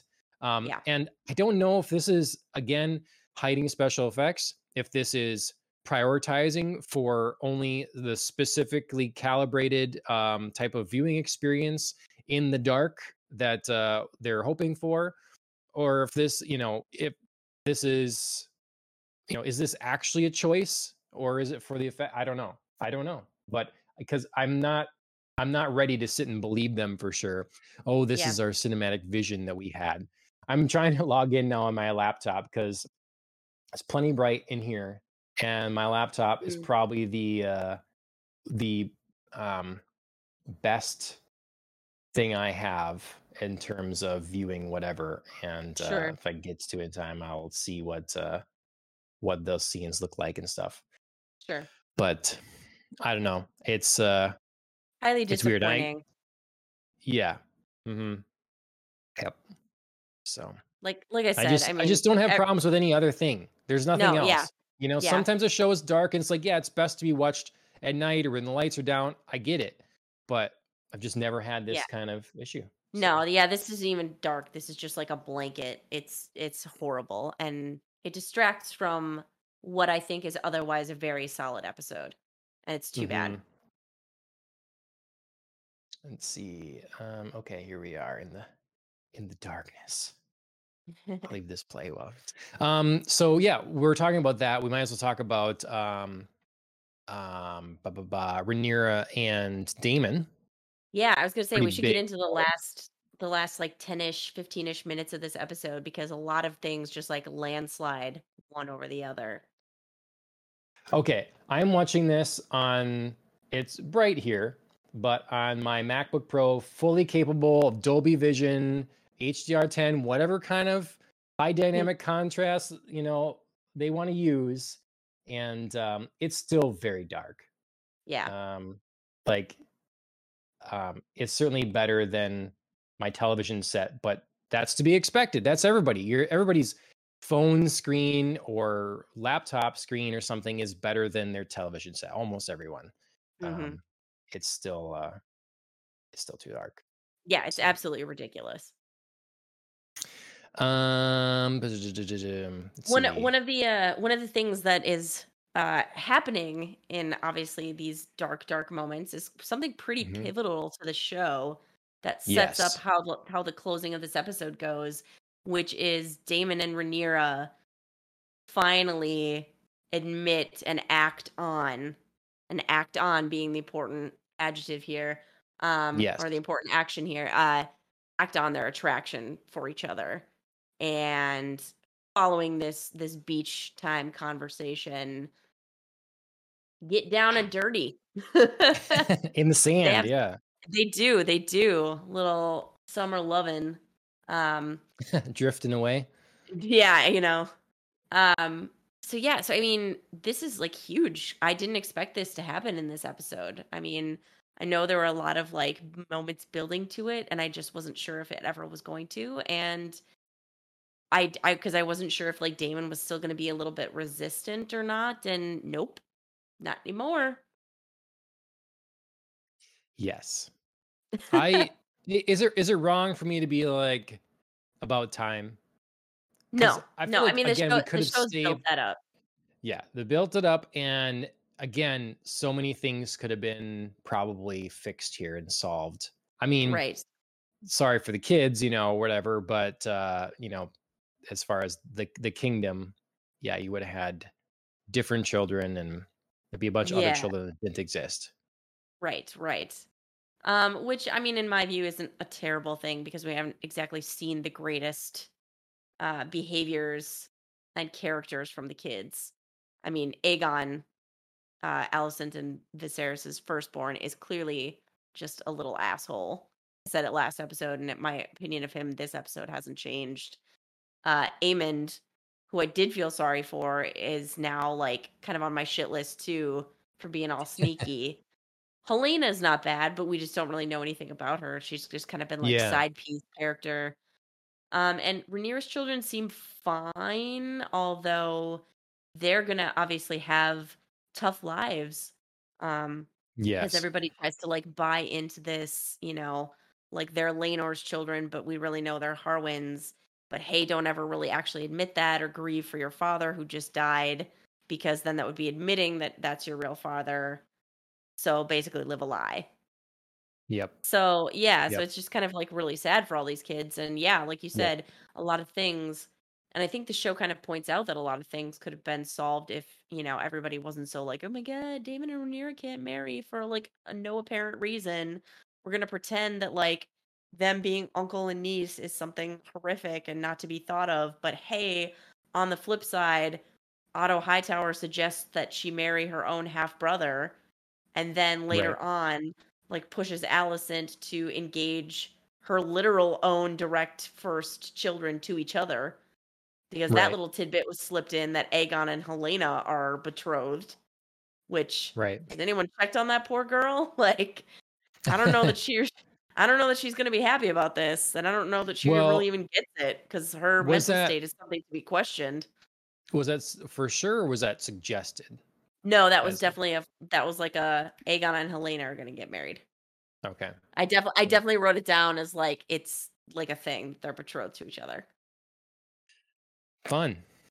Yeah. Yeah, So fun. everybody wants to pretend like Damon and Rhaenyra is this, like, horrible, incestuous, like, awful thing when that's just, like, a really convenient excuse to keep them apart?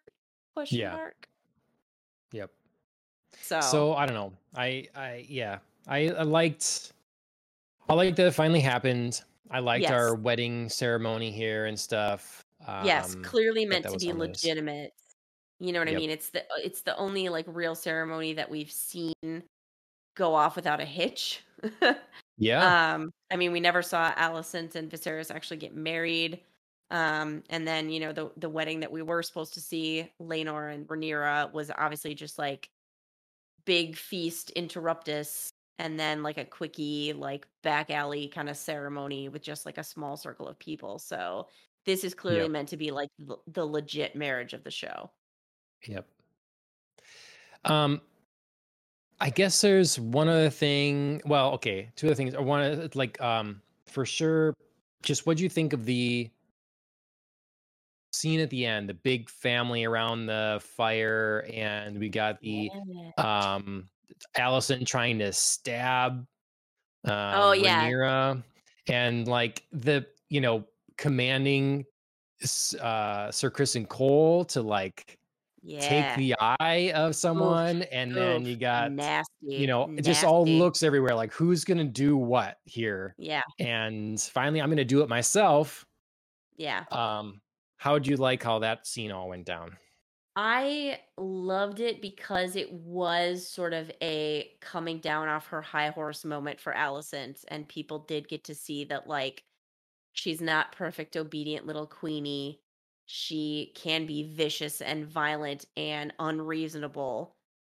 Because, yeah, I mean, it's certainly reasonable for you to be mad about your kid losing an eye and want, you know, some sort of, you know, not retribution maybe, but just like addressment of that, and not just like, boo, it's an unfortunate accident, because Viserys did gloss over it. But at the same time, like, ordering a grown man to go take a small child's eye, Yeah. that I think for a lot of people, pardon the expression, was very eye opening. In terms of seeing, aha, I told you the puns, man, they get me. Um, it was very eye-opening in terms of, like, people seeing Alicent as not just, like, this non-threatening little mousy character.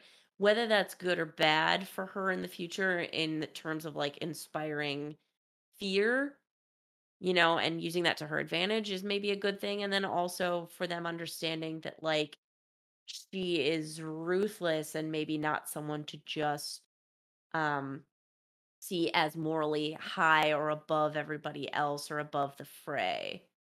You know what I mean? Like, she Yeah. just sort of had a reputation for, like, let's, come together and be peaceful, and I'm a good, dutiful little wife. And now everybody's like, whoa, like, she tried to Yep. get her knight. Not only did she disobey Viserys, but she also tried to get her knight to attack a child. So, And you can not see how great. maybe your kids are turning out this way. We saw a little bit of that in the last Right. episode or whatever, but just like the kind of pressure she's putting on them, the sort of way that Right. she talks to them and talks poorly about everyone else in their Yeah. family. Yeah. It's kind of that thing where really, using them as a vent place to vent and to lay my burdens upon you. Yeah, you're gonna Right. have some problems, and you see how they differently rebel. Maybe the Right. daughter is like pulling herself inward, and that's how she manages. And then the other kid is like, F all this. I'm after women. That's my kind of thing. And then the other one's like gets, takes it very seriously, I Mhm. guess, and then the bullying on top of that's not helping out. So, Right. yeah. Um, the giant ploy. We can't get married. Yeah. We can't get married if my husband is alive, Right. says And Rhaenyra. right. And this conversation comes right after the pivotal, like, Lenore comes to a realization, like, I haven't been there. I've been a shit husband. Yeah. He's finally Hmm. saying the right things. Like, I want to be there. Gonna recommit to our family. I'm gonna be a father to these kids. Like 10 And years too late. right. But like you're like, oh, finally we're gonna get somewhere with you. And then like this Mhm. conversation between Damon and Rhaenyra where they're like, ugh, Laner's an obstacle. What are we gonna do about that? So it feels like this huge sort of betrayal of this recommitment that he's made, but maybe it is and maybe it isn't. Yeah. Because yeah, we see them like talk about, we're destiny, we're meant for each other. They're going through this marriage ceremony and they're talking, there's a voiceover all the while of like, well, if we got rid of Laner, we're to be feared and respected and, we'll have this like consolidation of power. So guess we're gonna do it. And then we have, Damon approaching his lover Carl to be like, I can give you gold, you can start over. So we feel like this whole like plot is being set in motion and it really plays out that way while Carl attacks Lenore in the following scene. And then we have the big reveal of okay, Carl and Lenore got into this sword fight, but somehow Lenore didn't die of like stabbing. He died of being burned to death, which Yeah. I immediately found super suspicious. I was like, that that is some BS. Like this is Trixie, whether it's like Carl himself or whether it's Damon and Rhaenyra in on it too, which I would like to believe because I do like to think that Rhaenyra at least thought of Lenore as like a acquaintance, friend, ally, Yeah. something. Like it was lukewarm friendship. I don't know, something. Mhm. Um, but yeah, it felt all very suspicious. And then we have the next scene where a shaved Lenore jumps into the boat with Carl, clearly headed off, for distant lands to escape all of this, Yeah. which Cross I the was narrow very, sea. yep, I was very happy about. It- Do you have an opinion? Do you think it is one way or the other, or who knows who's I responsible? Is mean, this the plan all along? till proven otherwise, I feel like Rhaenyra would try to spare Lenore, and this is like a pretty simple way to do it. You know what I mean? Like she doesn't care about whatever random person got burned to death. So, if they can pull this off and it's really easy to do and pull a bait and switch and she gets to marry Damon but save her friend and potentially still have an ally out there somewhere if she's ever desperately in need, why not? And I don't Sure. think Damon has enough passion either way to care about it to be like, no, we should just really kill him. Like, why Right. would he care? Yep. So who did burn? Some rando guard, probably, Yeah. Right. Yeah. I guess. Yeah. you know? It's sad that that's like okay. I Oh, mean, I kind of like you. You're a nice guy. We've been friends since your childhood. Just pick someone to right, burn in your place, like right. that's fine. You put your hair on them so that Yep, can be seen and burnt, and right, there it is. right. Should I pick someone that doesn't have a family? I don't care. Just Just if whoever you whoever. want. Yeah. Yeah. Could be Not someone a you big don't deal. ever like or who made fun of you one Yeah. time or, Yeah. whatever. hmm Could be the You don't town like drunk. I don't know. the cadence of their walk, Get Right, rid of them. right. Looked at you funny one day. Yeah. Um, yeah, I mean, this show does just sort of set up that kind of, Yeah. loose morality in that It's a like lot we're of like, things. "Oh, Yeah. well, at least Lenore didn't die and hopefully, he escaped this life and he's going to go start the life he wants." I mean, And watching sorry, some Cyberpunk, rando guy, right.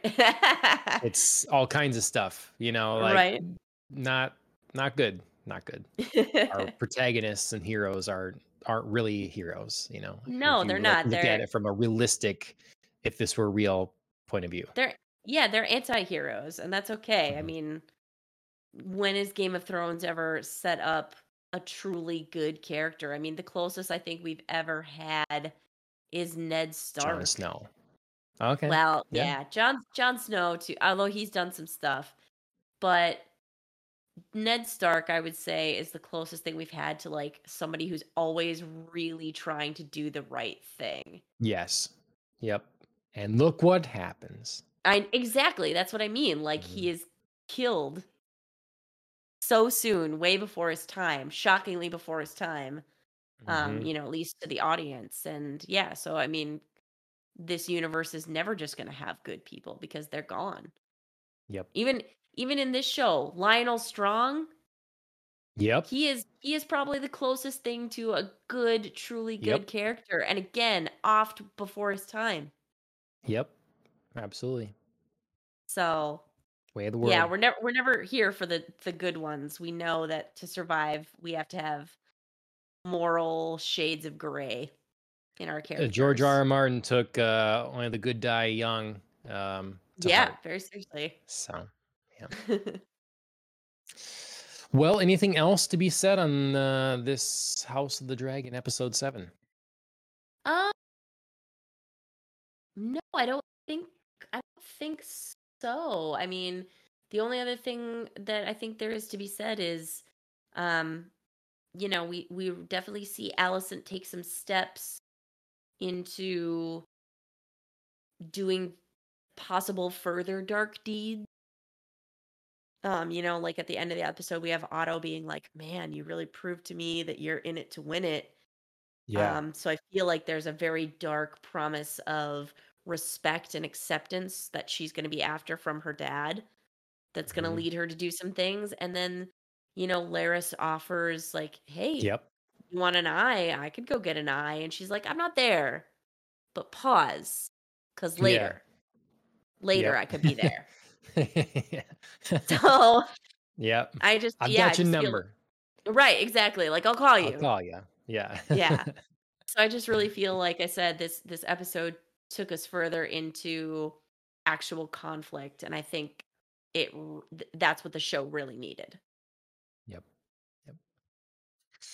Perfect. All right. All right. That's Hot D episode 7. Mhm. Hope you are following along and into the game of family squabbles right now. And Yes. yeah, next week should be the finale, I believe. So Mhm. we'll be watching that as well. Otherwise, Popcast on the Rocks, episode 122. Really climbing up those numbers, getting higher and higher. Before long, we'll be at our, I think, 3-year anniversary. Mhm. So, all right. Oof. Otherwise, if you're behind on all those episodes and such, they are available. Favorite podcast directory, YouTube, wherever you want. Bunch of the things are on Twitch yet if you're a Twitch user. So go ahead and pick your platform, watch, listen, share, review, like, all that sort of thing. It'd be much appreciated. Well, I know we're not the only ones watching House of the Dragon. Some of you are too. And then your friends are as well. So, share it out. Share it out. Um, our theme song is written by Killing the Flower. They're on Instagram, YouTube, and Spotify. So go ahead and check them a look. And otherwise, that'll do it from us. Thanks again, Andrea, and we'll see you next week. All right, sounds good. Cheers, everybody.